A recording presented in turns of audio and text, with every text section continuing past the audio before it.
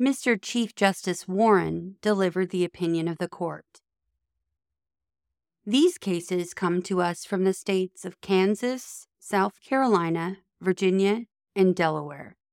They are premised on different facts and different local conditions, but a common legal question justifies their consideration together in this consolidated opinion. In each of the cases, minors of the Negro race, through their legal representatives, seek the aid of the courts in obtaining admission to the public schools of their community on a non-segregated basis. In each instance, they had been denied admission to schools attended by white children under laws requiring or permitting segregation according to race. This segregation was alleged to deprive the plaintiffs of the equal protection of the laws under the 14th Amendment. In each of the cases other than the Delaware case, a 3-judge federal district court denied relief to the plaintiffs on the so-called separate but equal doctrine announced by this court in Plessy v. Ferguson. Under that doctrine, equality of treatment is accorded when the races are provided substantially equal facilities, even though these facilities be separate. In the Delaware case, the Supreme Court of Delaware adhered to that doctrine, but ordered that the plaintiffs be admitted to the white schools because of their superiority to the Negro schools.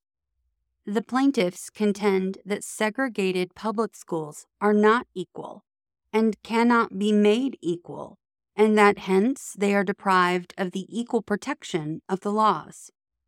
Because of the obvious importance of the question presented, the court took jurisdiction.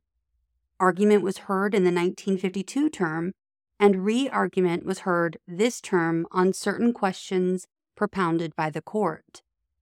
Re-argument was largely devoted to the circumstances surrounding the adoption of the 14th Amendment in 1868. It covered exhaustively consideration of the amendment in Congress, ratification by the states, then existing practices in racial segregation, and the views of proponents and opponents of the amendment. This discussion and our own investigation convince us that although these sources cast some light, it is not enough to resolve the problem with which we are faced. At best, they are inconclusive. The most avid proponents of the post-war amendments undoubtedly intended them to remove all legal distinctions among all persons born or naturalized in the United States. Their opponents, just as certainly, were antagonistic to both the letter and the spirit of the amendments, and wished them to have the most limited effect. What others in Congress and the state legislatures had in mind cannot be determined with any degree of certainty. An additional reason for the inconclusive nature of the amendment's history with respect to segregated schools is the status of public education at that time. In the South, the movement toward free common schools, supported by general taxation, had not yet taken hold. Education of white children was largely in the hands of private groups. Education of Negroes was almost non-existent, and practically all of the race were illiterate. In fact, any education of Negroes was forbidden by law in some states. Today, in contrast, many Negroes have achieved outstanding success in the arts and sciences, as well as in the business and professional world. It is true that public school education at the time of the amendment had advanced further in the North, but the effect of the amendment on northern states was generally ignored in the congressional debates. Even in the North, the conditions of public education did not approximate those existing today. The curriculum was usually rudimentary. Ungraded schools were common in rural areas. The school term was but 3 months a year in many states, and compulsory school attendance was virtually unknown. As a consequence, it is not surprising that there should be so little, in the history of the 14th Amendment relating to its intended effect on public education. In the first cases in this court, construing the 14th Amendment, decided shortly after its adoption, the court interpreted it as proscribing all state-imposed discriminations against the Negro race. The doctrine of separate but equal did not make its appearance in this court until 1896 in the case of Plessy v. Ferguson, involving not education but transportation. American courts have since labored with the doctrine for over half a century. In this court, there have been 6 cases involving the separate but equal doctrine in the field of public education. In Cumming v. County Board of Education and Gong Lum v. Rice, the validity of the doctrine itself was not challenged. In more recent cases, all on the graduate school level, inequality was found in that specific benefits enjoyed by white students were denied to Negro students of the same educational qualifications. In none of these cases was it necessary to re-examine the doctrine to grant relief to the Negro plaintiff. And in Sweat v. Painter, the court expressly reserved decision on the question whether Plessy v. Ferguson should be held inapplicable to public education. In the instant cases, that question is directly presented. Here, unlike Sweat v. Painter, there are findings below that the Negro and white schools involved have been equalized or are being equalized with respect to buildings, curricula, qualifications, and salaries of teachers, and other tangible factors. Our decision, therefore, cannot turn on merely a comparison of these tangible factors in the Negro and white schools involved in each of the cases. We must look instead to the effect of segregation itself on public education.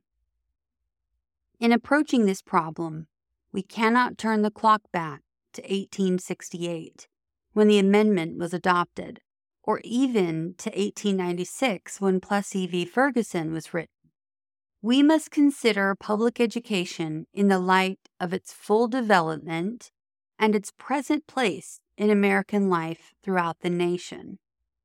Only in this way can it be determined if segregation in public schools deprives these plaintiffs of the equal protection of the laws. Today, education is perhaps the most important function of state and local governments. Compulsory school attendance laws and the great expenditures for education both demonstrate our recognition of the importance of education to our democratic society. It is required in the performance of our most basic public responsibilities, even service in the armed forces. It is the very foundation of good citizenship. Today, it is a principal instrument in awakening the child to cultural values, in preparing him for later professional training, and in helping him to adjust normally to his environment. In these days, it is doubtful that any child may reasonably be expected to succeed in life if he is denied the opportunity of an education. Such an opportunity, where the state has undertaken to provide it, is a right which must be made available to all on equal terms. We come then to the question presented: does segregation of children in public schools solely on the basis of race, even though the physical facilities and other tangible factors may be equal, deprive the children of the minority group of equal educational opportunities? We believe that it does. In Sweat v. Painter, and finding that a segregated law school for Negroes could not provide them equal educational opportunities, this court relied in large part on those qualities which are incapable of objective measurement, but which make for greatness in a law school. In McLaurin v. Oklahoma State Regents, the court, in requiring that a Negro admitted to a white graduate school be treated like all other students, again resorted to intangible considerations: his ability to study, to engage in discussions and exchange views with other students, and, in general, to learn his profession. Such considerations apply with added force to children in grade and high schools. To separate them from others of similar age and qualifications solely because of their race generates a feeling of inferiority as to their status in the community that may affect their hearts and minds in a way unlikely ever to be undone. The effect of this separation on their educational opportunities was well stated by a finding in the Kansas case by a court which nevertheless felt compelled to rule against the Negro plaintiffs. Quote, "Segregation of white and colored children in public schools has a detrimental effect upon the colored children. The impact is greater when it has the sanction of the law, for the policy of separating the races is usually interpreted as denoting the inferiority of the Negro group. A sense of inferiority affects the motivation of a child to learn. Segregation, with the sanction of law, therefore has a tendency to retard the educational and mental development of Negro children and to deprive them of some of the benefits they would receive in a racially integrated school system." Unquote. Whatever may have been the extent of psychological knowledge at the time of Plessy v. Ferguson, this finding is amply supported by modern authority. Any language in Plessy v. Ferguson contrary to this finding is rejected. We conclude that, in the field of public education, the doctrine of separate but equal has no place. Separate educational facilities are inherently unequal. Therefore, we hold that the plaintiffs and others similarly situated for whom the actions have been brought are, by reason of the segregation complained of, deprived of the equal protection of the laws guaranteed by the 14th Amendment. This disposition makes unnecessary any discussion whether segregation also violates the Due Process Clause of the 14th Amendment.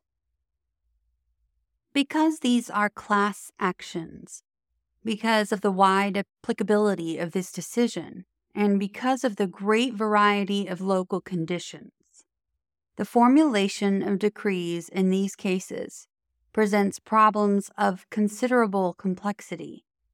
On re-argument, the consideration of appropriate relief was necessarily subordinated to the primary question, the constitutionality of segregation in public education.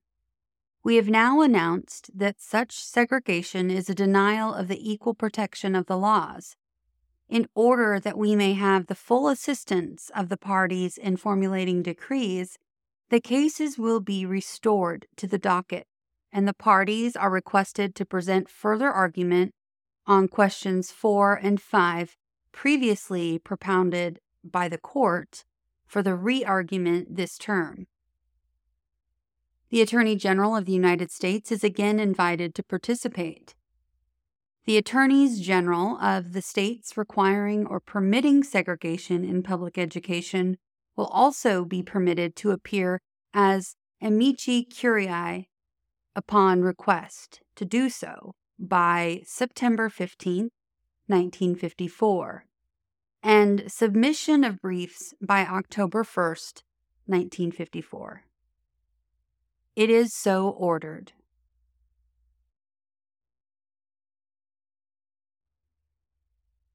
We've come to the end of the opinion. Until next episode, thanks for listening to what SCOTUS wrote us.